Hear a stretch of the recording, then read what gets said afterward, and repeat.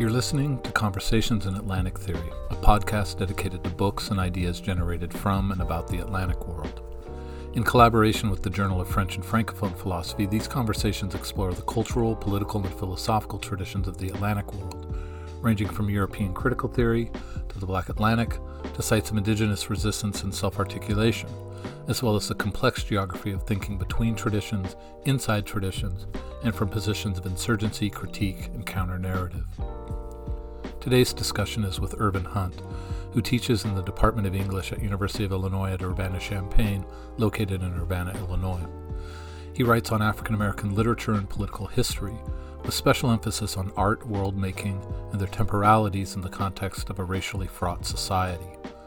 Our conversation is about his new book, Dreaming the Present: Time, Aesthetics, and the Black Cooperative Movement, forthcoming in early April 2022 with University of North Carolina Press.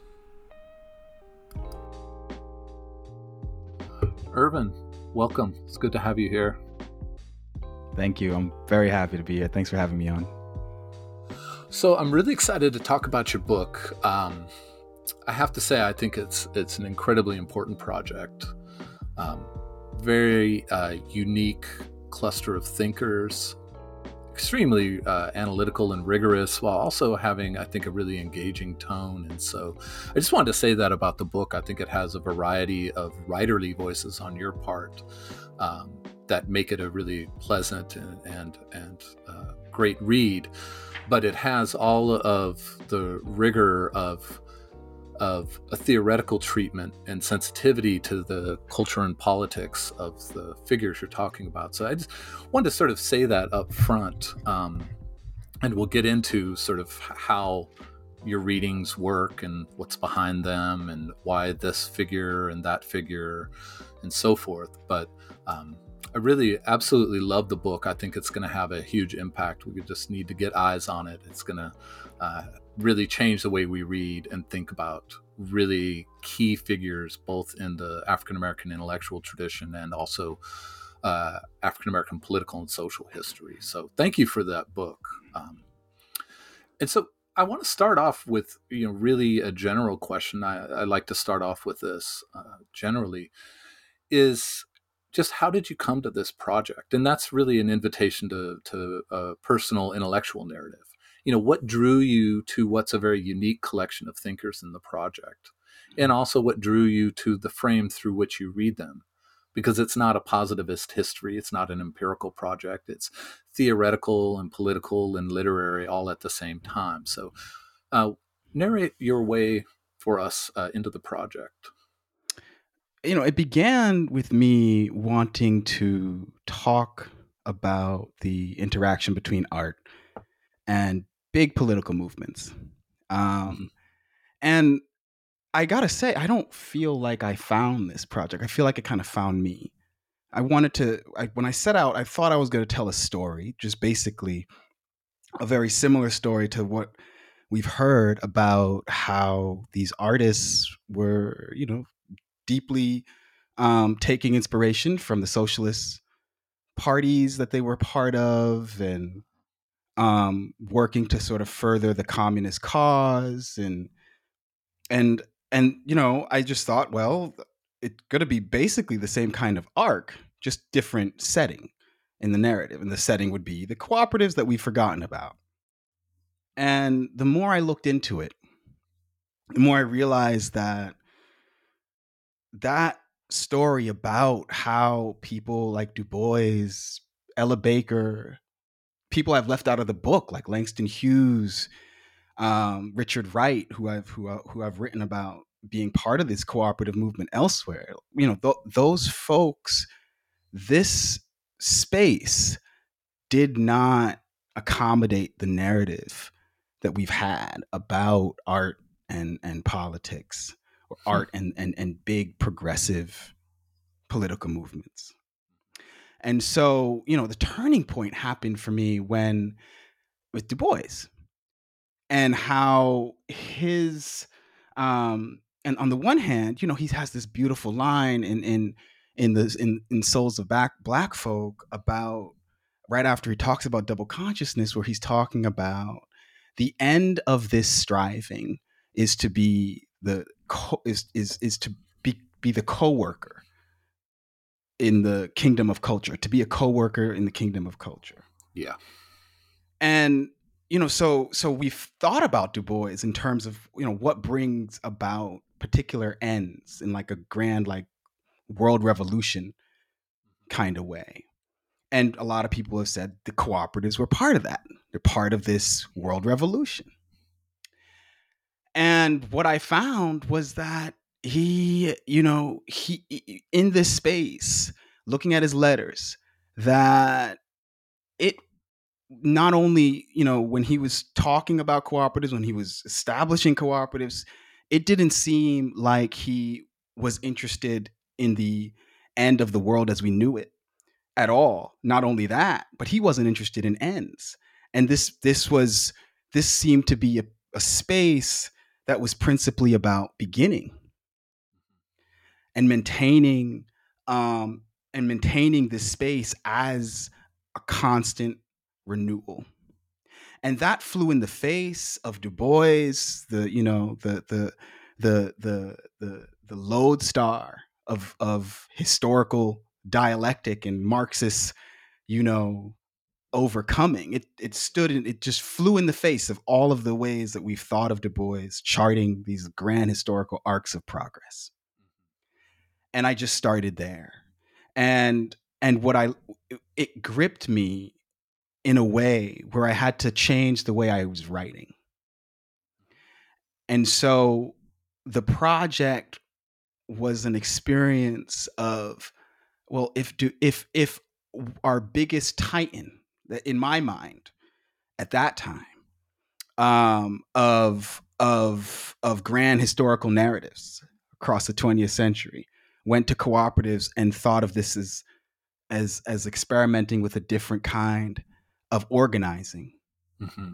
a different kind of politics. And what about other people who were doing this?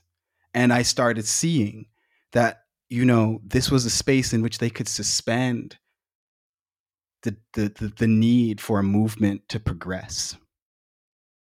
And one of the big questions was, okay, for me going into it was, this was around, I was deep into the project when, in 2014, when, when Ferguson happened, and just the sort of, at the same time that, BLM was rising, it was also a deeply pessimistic and frightening time to Yeah, it certainly organize. was. Yeah.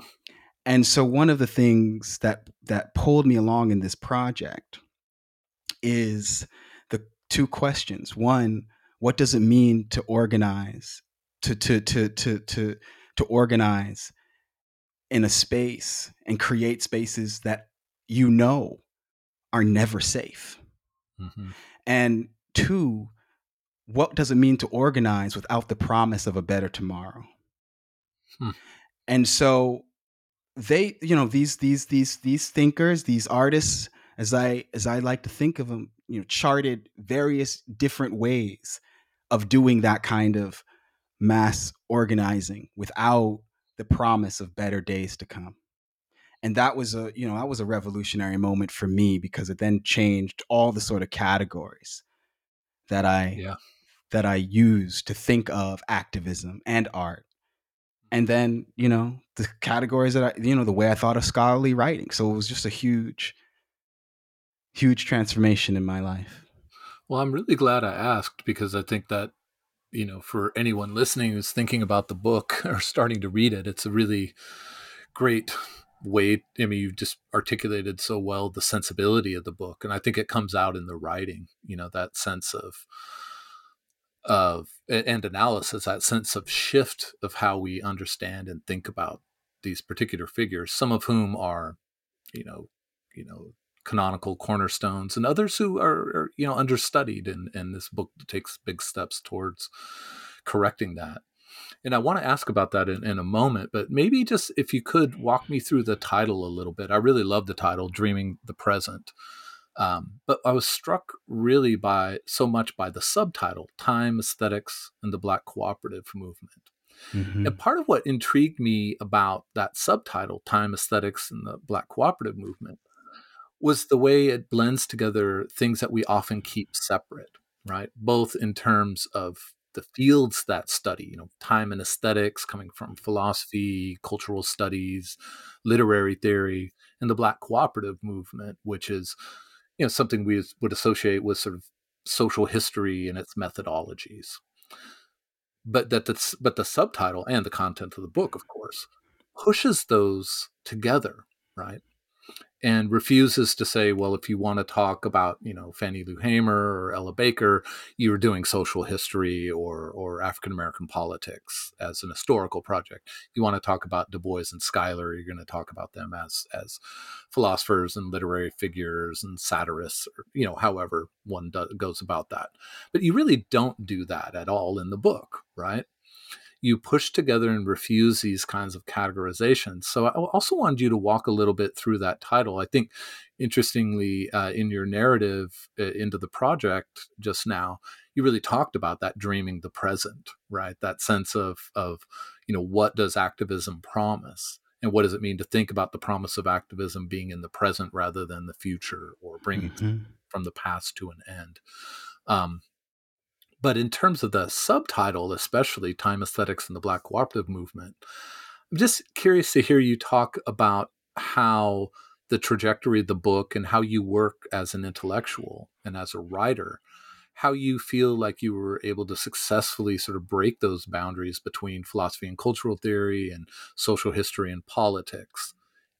Really just walking through that subtitle. Sure. Yeah. I wrote, I tried to write to the people rather than the discipline. And but by what I mean, and I did that, I look at the book now and I can see how, I did that with varying degrees of success. But, I was, these folks they didn't have any disciplinary boundaries in their reading. And of Mm-hmm. course, we know that with Du Bois, but we know that less with Fannie Lou Hamer. We know that Fannie Lou Hamer had, the sort of the sort of technical knowledge that she had to have of cooperatives, of organization, of a mass organization, like she was like she founded with her Freedom Farm Cooperative. The sort of technical knowledge that she learned, and who someone like Ella Baker was reading, not just Marx and these big political theorists, but she was also reading economists, Huh. and Mm-hmm. of course she was, and so really just trying to keep up with Mm-hmm. their Mm-hmm. thinking was where, I said, okay, I mean, that I just tried to pull from as much, you know, discourses as I could, simply to keep up with their own philosophies and their practices. Mm-hmm. Um, so um, there's another part to that. I realized that the the way that these activists, you know, typically understood, like, Hamer and Baker, are considered activists, not considered artists. And the way that they have been separated from artists like George Schuyler and Du Bois have been very similar across disciplines. So across, sociological studies, rhetoric has taken up Hamer and Baker for their, speeches, but Mm. they've treated them very similarly, and so there was a kind of through thread through this that needed to be, that needed to be threaded out for me, Yeah. and that I describe as, the beginning at the end of what they were up to, beginning with what they created rather than the process of their creation. And so I was trying to get at the beginning points. Um, and to do that, I needed a lot of the terms and the thinking about, what a cooperative is, and what, it's the microeconomic studies of cooperative establishments and firms and all that. Hmm. But on a whole, I kind of felt like there was a shift that needed to be called it toward activism and art, and a shift of thinking in E.P. Thompson's term, who E.P. Thompson's words. How do you account for activists who are present at their own making? How do you account for a movement that's present at its own making? And Hmm. that was um, a huge directive for me in sort of shifting the a methodology that I think, as different as literary studies is from the approach of social sciences, um, shifting that approach to beginning at the beginning points Hmm. and trying to chart, you know, the process of it unfolding rather than the process of what it produced. So I mean, I really love that way you put it, as trying to keep up with the people you're studying, right? Yeah, You're writing to and thinking, in pursuit of these figures. yeah, And I really love that. I mean, I think we could all, benefit from a good dose of that in our scholarship, right? It's a sense of humility in terms of, who and what the person was. But I think it's especially, urgent, and you've already said this, so it's a little bit of repetition. But if you're talking about, Hamer and Baker and the way they get taken up, I mean, rhetoric in terms of speeches, perhaps, but really in terms of social and political history, what's lost is a sense of them as, just to put it in kind of boring terms, sense of them as intellectuals. absolutely. And that's, when I read the book, I was like, this is how we need to be talking about Fannie Lou Hamer and Ella Baker. They need to be Yeah, talked about. They can be talked about lots of ways, but yeah, they need to be taken very seriously as thinkers. And I think in that way, this book, it doesn't necessarily upend things, but it fundamentally changes the way at least those two figures are understood. I think in terms of Schuyler and Du Bois, you unlock dimensions, especially with Du Bois, who's been so, widely written about. You are able to unlock a different dimension of him. But I think even with Schuyler, the seriousness with which you take him as as a thinker, right, has a similar effect. But as a literary figure, I think that's a little bit more habitual. But Baker and Hamer emerged so different out of this project, and I just really love that. I think it changes everything, actually. yeah. I just I just couldn't believe how consistent Fannie Lou Hamer was discussed as somebody who just spoke from her heart, her instinct, someone who Yep. tells it like it is, exposing the truth, as if there was no craft, as if there was no art, as if there was no imagination and deep thinking in what she was up to. And um, we've focused on these folks as people like Hamer for what they did, and never have still to take seriously enough what they said and how they said it, you know, let alone how they did it. And so I tried really hard to think of, to just remember how much imagination went in to things that looked slapdash, spontaneous, or simply pragmatic. In a weird way, the success of a charismatic person can conceal that, as well Absolutely. as often. I mean, it reminds me in a sort of Hmm. analogy or parallel case. I remember seeing an interview, I think it was a television interview on a talk show with Miles Davis, and the interviewer being shocked to learn that he practices improvisation. And I remember Miles Davis I mean, Miles Davis was an asshole. And so he goes into full asshole mode, but he's like, who do you think I am? Yeah. Like, I practice all the time, Yeah. nonstop. That's Yeah. all I Oh, do. that's And so such a good this point. idea that, that we would miss the craft, as you put it, I like that. The word I was thinking is study, but you're Mm. right. It's craft, study, thinking, that contemplative part. And, and so this this image that you had of sort of running after the thinkers, Mm-hmm. of the figures, trying to keep up with them and try to get your writing to catch up with them, is fascinating. And it's, for me, a really important part of the hermeneutic process, right? That the sort of basics of hermeneutics are that the text says something, right? And so part of reading a text is the craft of listening, right? The way you put it is running in pursuit of trying to catch up or keep up with them. But there's also what we bring to the text, right? That we as readers not only try to keep up with the text, but we also select a path that we want to keep up.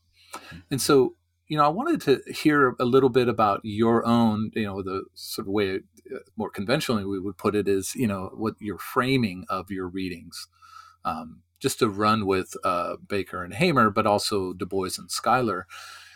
I'd like to hear you talk a little bit about that and what you think your framing is able to draw out of the figures that we wouldn't otherwise see. Because I always think of readings and framings and hermeneutic engagement as like putting a stain on a piece of wood that draws out its grain. That grain was always there, but it was not visible without the stain. So that application, that art form of staining a piece of wood draws out the grain, just like you as a reader are able to draw things out of Hamer and Baker, Schuyler and Du Bois that we wouldn't otherwise see were you not framing your encounter with them as figures, their writings, and their histories. Yeah. So, yeah, what is that treatment that you use in the book? How would you describe framing, it? Just being, thinking of them first as artists, and artists in the Baldwinian sense of creative living. Yeah. Thinking of them beginning with that, then said, so what do you do? Then the question was, what do you do with thinking of them as in a kind of logical sense, where right where the where you think, okay, this makes intuitive sense what they're up to and how they're if you're thinking of them as artists, you've got to then suspend what you would imagine as logical or intuitive. And so so my frame was, the archive has been approached as in an intuitive manner, and so for both the archive and of course they are the archive, what would it mean to think of their what they're up to counterintuitively, and also just as what doesn't seem to make any sense. So for example, we would think, of course, that someone like Baker is a champion of egalitarianism, but it might not make sense to think of her as someone who considers it part of her practice to unsettle her very own practice, to dismantle what she's actually building as she builds it. And so, my concept of planned failure is basically also is basically kind of a picture of I think probably the neatest picture of the frame that I give to the counterintuitive and approach that I give to all the writers, all the artists. We've thought of movements. That's the other thing too, is that leftist movements have had a sad story in social history. They failed to meet. Sure. They failed to meet. Yeah, and it is then the consequence of that is the sort of Afro pessimism that we see today, and the consequence of that narrative, and so we've thought of them as failed plans, and so one of the ways I'm trying to unsettle that is to think of particularly Baker and Schuyler together in terms of planned failure, and sort of that to me is the sort of counterintuitive approach that is required if you seriously consider them as imaginative craftsmen who aren't working in the realm of pragmatic logic, who are working in the realm of imagination and something that to me can only be compared to dreams. Mm. I really like that. Yeah. And I think that, as you put it, that Baldwin sense of artist, Hmm. that in itself, when my question, the question I put in terms of the sort of hermeneutics of reading, what do you bring in terms of a frame, and just that frame alone of Ella Baker as artist, it absolutely transforms the appearance of Ella Baker. And I really like, just to also just underscore what you said, you mentioned the word archive, and this is one of my sort of obsessions is, the empirical sense of archive as like somebody's papers at a university somewhere, and you sit in the library with your grant money, right? That's great. It's fantastic. Love that. But, what you articulated is the life of organizing. That narrative and that life story is an archival document. But it's an interesting archival document because it doesn't exist in this reproducible form. It's an archival project that emerges out of your handling of Ella Baker's story. And so for me, that's really interesting, the way this book changes the way Ella Baker's archive, Fannie Lou Hamer's archive, appears to us, precisely because of this framing of them as artists, and the way then their life becomes a series of creations for us to contemplate, work with, and so forth. So I just mention of that word archive is really for me really fascinating. No, yeah. And to remember that they were archiving their own practice too. Um, Yeah. you know. They were serious people, and that's I mean, I think that's a sort of boring thing to say, but I think taking them seriously as serious people is something that Yeah. your book does really Yeah. uniquely. Yeah. What drew you to these four? I mean, I think, for Yeah. example, you want to write a book about time and aesthetics and Black social history and politics in the U.S. Du Bois obviously pops up. Schuyler's a little bit of a quirkier figure, I think criminally understudied. Mm. Sage of Sugar Hill, one of my dear friends, the late Jeff Ferguson, wrote a great book on Schuyler. But and then Baker and Hamer, that's the combination of figures is makes the book unique. In every book, I think that's what you want. You want to take up something different. But what drew you to these particular four figures? You've talked about it a little bit, but maybe just what is it about them that drew Yeah. you, other than they were criminally understudied or Yeah, hadn't yeah, been yeah, put yeah. in Sure, sure, conversation, sure. right? I mean, the first thing was that these were folks that stood out in my mind because of how deeply involved they were in establishing cooperatives. Mm-hmm. And the second thing was just how much pleasure it was to read their work and to read Baker's essays and and so I also, the historical stretch was was lovely for me too. To begin right at the end of the 1890, to begin at the end of the 1890s and end in the 1970s was a nice historical stretch that I felt like they could carry. Um, but there's people I could have talked about: the Black Panther Party, members of the Black Panther Party and the Breakfast Club. I could have talked the Breakfast Program. I could have talked about Marcus Garvey and Amy Mm-hmm. Garvey, and so it also just became, how much time do I have to Yeah. seriously study and churn out concepts of activism, because every chapter took about 2 years. So the way these books, they show up and they're, 190 or whatever pages, and it just does Yeah. not look like those years. It doesn't look like the Oh, exactly. it never does.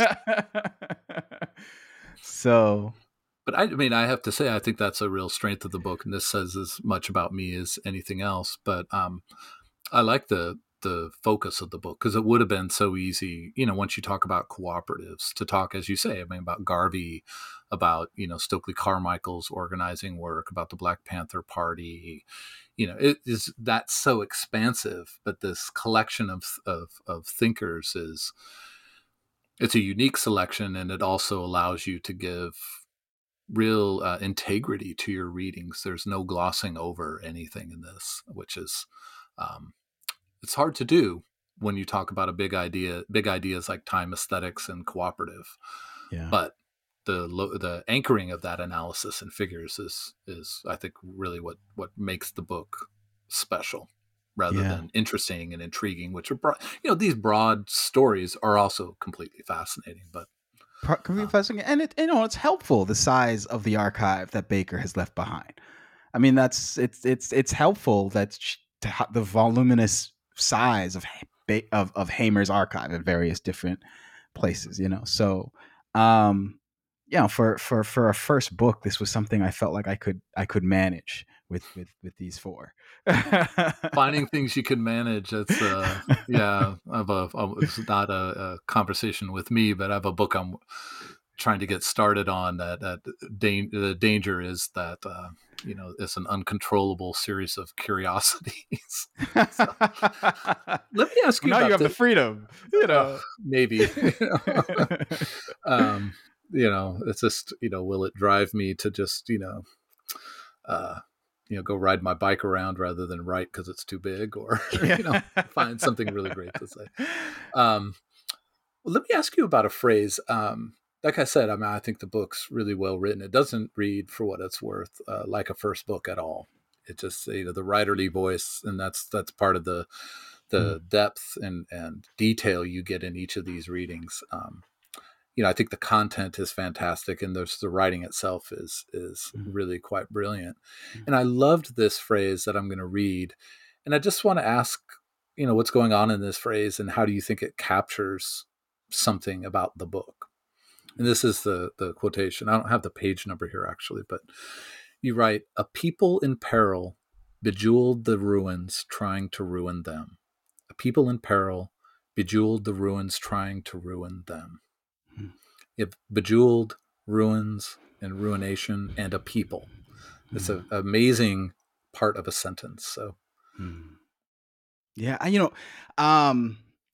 was reading Toni Morrison's Sources of Self-Regard at the end of the book, and Morrison is reflecting on in that on her grandma, and saying that her great grandmother, and she was saying what the single greatest fascination for her throughout her career, and will continue to be, is why the circumstances of her great grandmother's life were so inferior to the quality of that life, and why over and over again a people that were treated like beasts, treated like cargo, never ended up as beasts or cargo, and in fact took those sources and mechanisms of oppression and did something. She calls it civilizing to them, and I call it beautifying or beautiful. And so there's, and I thought this was basically the essence of this book, that there was a wholesale redefinition of a system of values that was happening over and over again, in such a way that the oppression didn't touch their lives in the way that we've thought in the way that we've said it's touched their lives, and and so you have this transvaluation going through the entire book, but you also have this conjunction between what Brett Edwards beautifully calls it catastrophe and chance. Um, Yeah. and and that kind of that mess, the mess of that entanglement is what I thought was both charging, what both made this work so alive and also so revolutionary. Mm-hmm. And so there is a kind of beautification of something that would otherwise be seen as completely vile. Yeah. And that beautification is this redefinition of what we value, what we want to keep, and what in our oppressors' eyes we don't want, you know. Yeah. And so from so and it got me to, I think, one of the biggest takeaways for me of the book was, um it's equally important to discuss the way that the systems of terror have ended these forms of activisms and all of that, Mm-hmm. as it is to talk about the things that they built, the things that they created, Mm-hmm. um, in the very meeting points of themselves and those, and those systems and those forms of oppression. Um, because it suggested to me that we don't have to wait we don't have to wait for something, that we have what we need to have what we want. Yeah. And that was a huge, that was a huge, and sort of empowering lesson that I felt like I got at the end of writing it.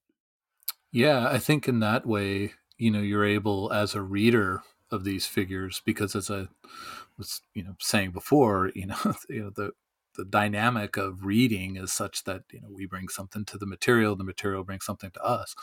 But I think there's a sort of Baldwin-like touch there, or as you were saying, Morrison as well, touch to that ability to say, you know, it's not a choice between, abjection and liberation. There's life that happens in between these. And it's life Absolutely. that is about creation. And it's Mm-hmm. also life that's about articulation of want and desire. I mean, when you were just Mm-hmm. talking, I was thinking about what Baldwin Mm-hmm. says in the long essay portion of The Fire Next Time, when he says, we don't want to be integrated in, speaking as African American, right? We don't want to be integrated into a burning house. Mm-hmm. And so what does it mean to say we don't want to be in your house, but we also don't want to be this? Yeah. But this, Baldwin has such a Mm-hmm. complex sense of, what he called for his period, right, what he called the ghetto, right?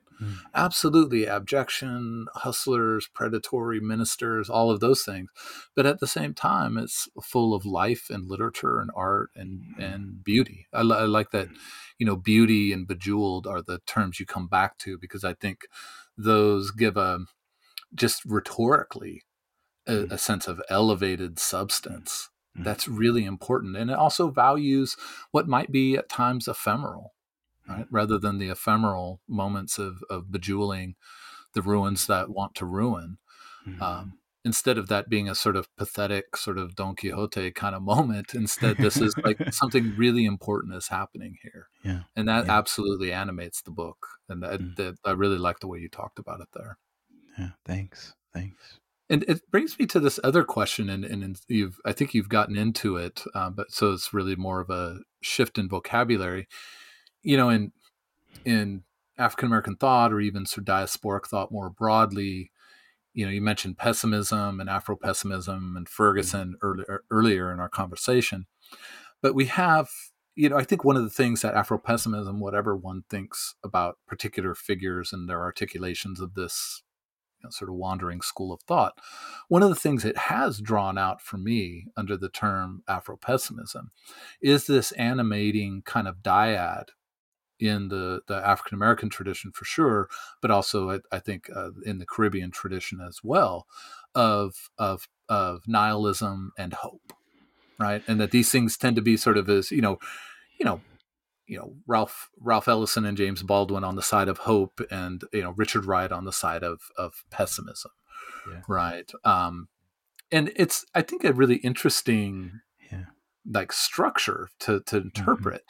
And I'm curious how you see your book fitting into that. I mean, you've spoken to Yeah. it in some Yeah. ways Yeah. that are kind of like it upsets that dyad. And so I wanted to mention this Yeah. because I Sure. think it's a way of situating your book in the African American intellectual tradition broadly, as a way of saying, like, a way of seeing how you take on that dualism or dyad or binary in Yeah. really important ways. Yeah. I mean, what's astounded me um,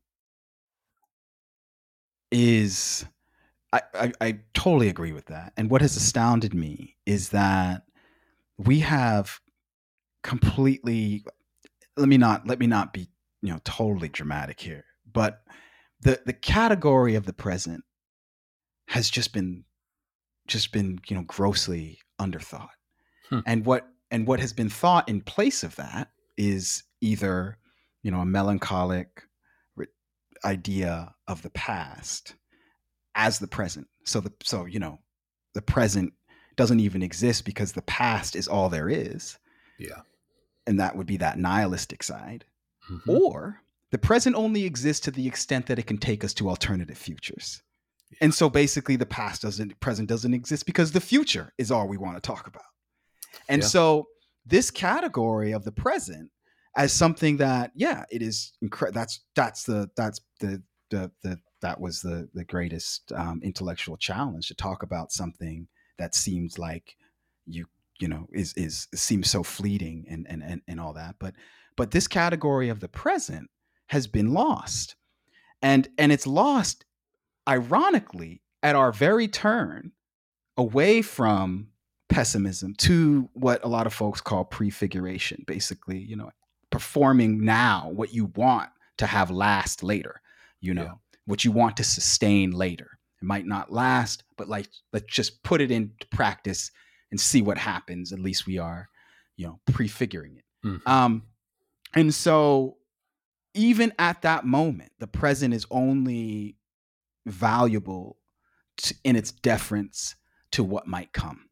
And I needed to think about the present not in just simply terms of a second that's gone, or the thing that's simply in the Benjaminian sense, the moment that is lost as soon as you see it, but different ways of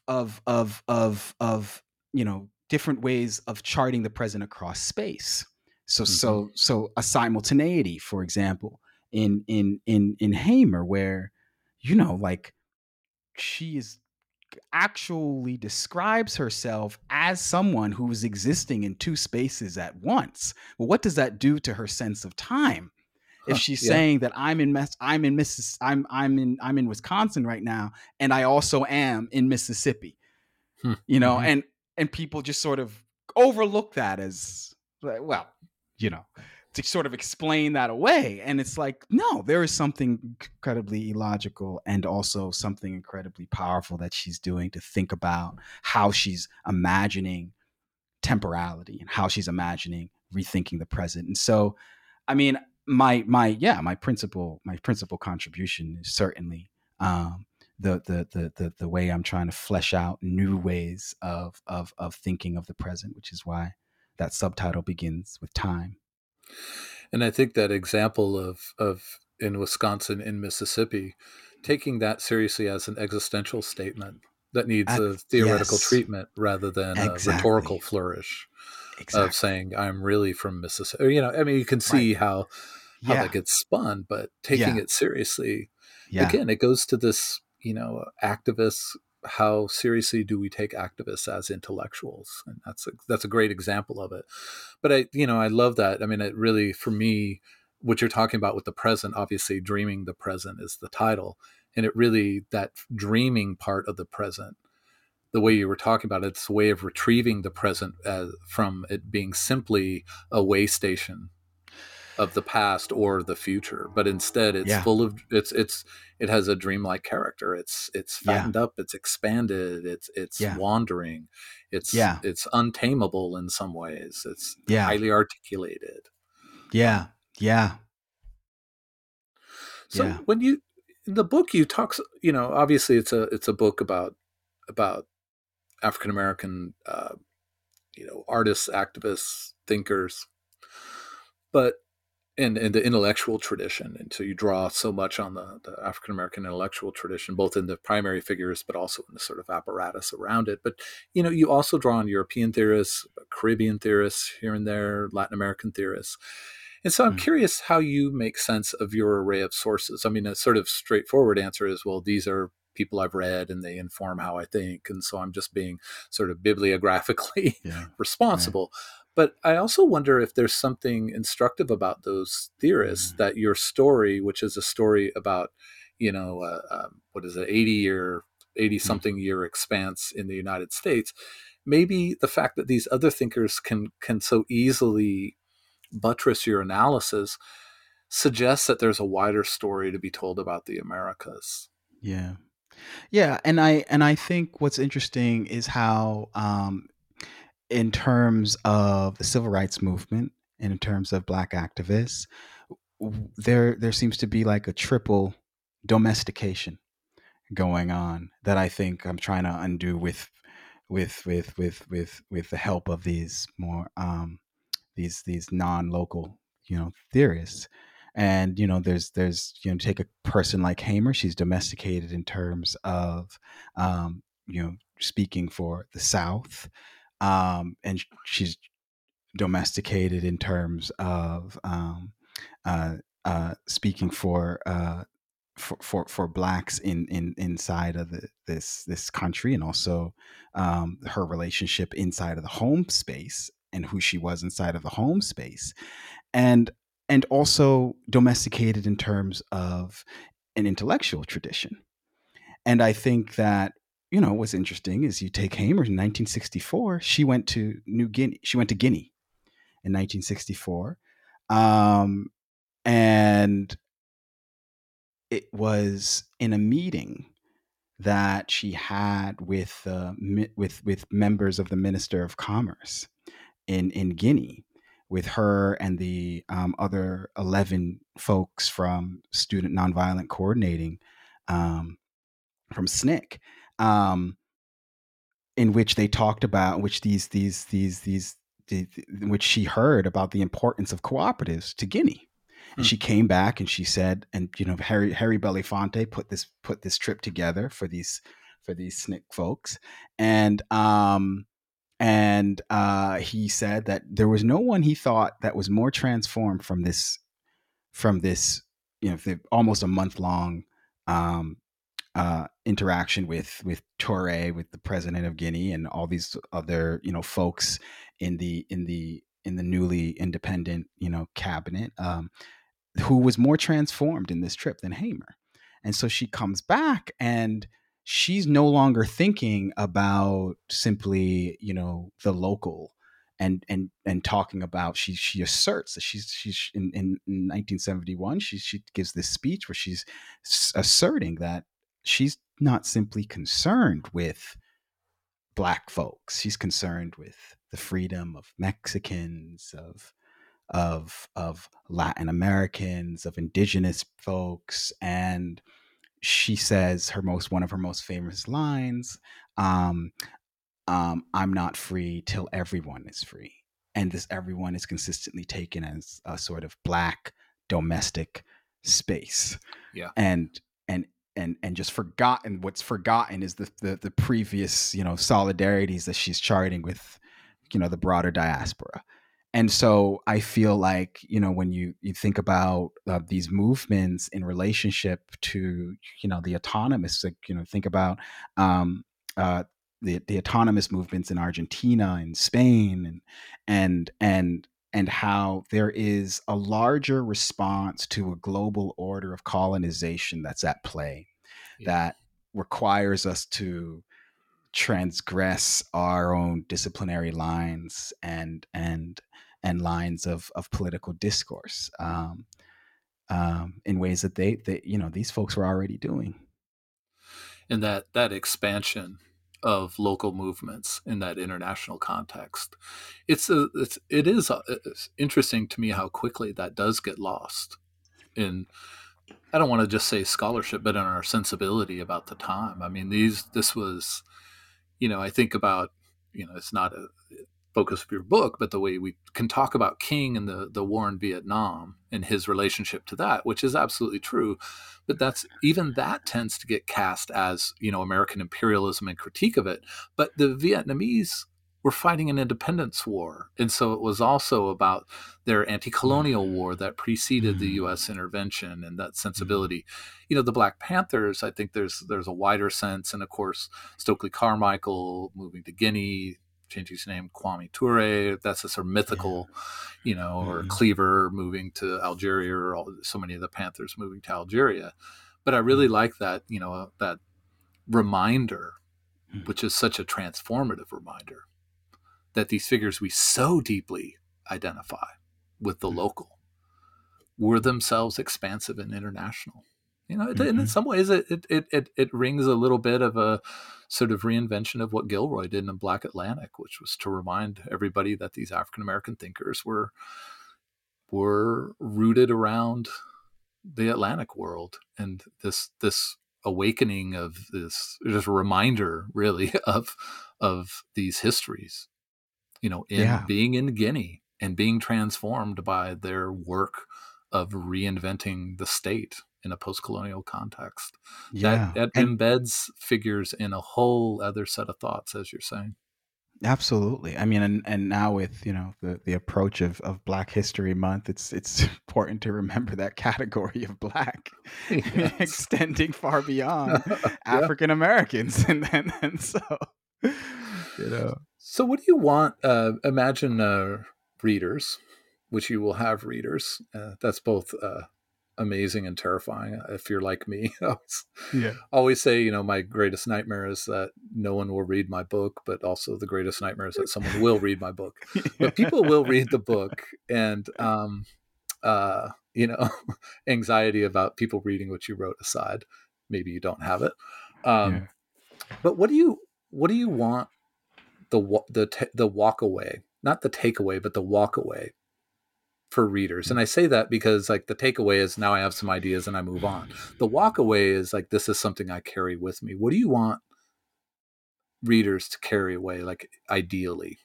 I mean, I think the first thing is I want them to feel the desire and the joy of committing or recommitting themselves to the mystery of activism. And that, requires also, that goes back to thinking of activists and activism itself as a wellspring of imagination. And so that recommitment to the mystery, for forgetting our categories or suspending them, is probably is what I tried to do sentence to sentence myself. And what terrifies me, I guess, is how well readers think I either did or did not pull that off. But That's the mystery of sending something off to be read. Yeah. Yeah, exactly. But yeah, I think maintaining it as a mystery is my hope, that that readers walk away from this with. And also, it's we're just this sort of the lesson of cooperatives itself, of gathering folks together, gathering the resources together in a single space, and the resources that one has currently, as enabling the things that they want. The lesson I hope that readers walk away from is that we do have at least if we take these folks seriously, they seem to be saying we have what we need to have what we want, and that sort of changes the way we interact with the state in terms of our in terms of our organizing and our mobilizing. I love that. How about you? Where does the book lead you? And I mean that partly, how were you changed by the book, but also where does it lead you to next projects? And I promise I'm not doing this thing of like, what's your next book, which, you have a right to exhale after your first, but maybe you want to talk about sort of ongoing No, projects.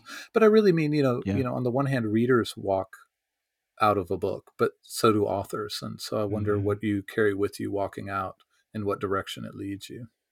Yeah. I'm I'm very much interested in other alternative communities that I did not get to, that I yeah just didn't even have on my radar at the time. Mhm. And I'm interested in, right now I'm thinking a lot about Move, and they it's just Yeah. some of these alternative communities like Move in Philadelphia, which, Move is not an acronym, it was a statement, that, Mm-hmm. all Yeah. life, we are all life, and all life moves, so we must move constantly. um you know um you know it's the same sort of assessment of these alternative communities seems to be in order. I mean, in the sense that Move as this, challenge to how we think, these folks who were thinking of eco justice and animal rights and extending what we understand ourselves as humans to be, and Mm-hmm. all the things that they were practicing, this belief system that they were practicing, is totally overwhelmed by the state terror that of Yeah. 1985, when, the city of Philadelphia dropped a bomb on their headquarters, killed 6 adults, 5 children, and also decimated 60 something homes in that Mm-hmm. black neighborhood. Let the mayor saying, or the police chief saying that the fire department was not to attend to the burning and let those houses burn, and so that huge story just overwhelms what they did, what they built, you know Mm-hmm. and so we spend so much time thinking about the burning, and I want to go back to thinking about the building. And so that's essentially, that's where I'm beginning right now, and I'm hoping to sort of stretch that study across various alternative communities in the space of creative nonfiction. So different genre switch, and also, sort of an extension of what I'm up to, the kind of folks I'm looking at Uh-huh. now. Fantastic. Well, I know I speak for a lot of people when I say I look forward to where all of this takes you, because that idea of dreaming the present and remembering life before the burning is just Yeah. so crucial to not just new horizons of scholarship, but to the dignity and integrity of how Black people have lived. And I think Mm. this book, Dreaming the Present, really gets so deeply into that I think we as readers will carry that sensibility with us. And I really look forward to how that carries with you. So thank you so much. I really appreciate you making the time to talk about this great book. Thank you for it. And I look forward to talking about your next book. Thanks. Absolutely. All right. Take care.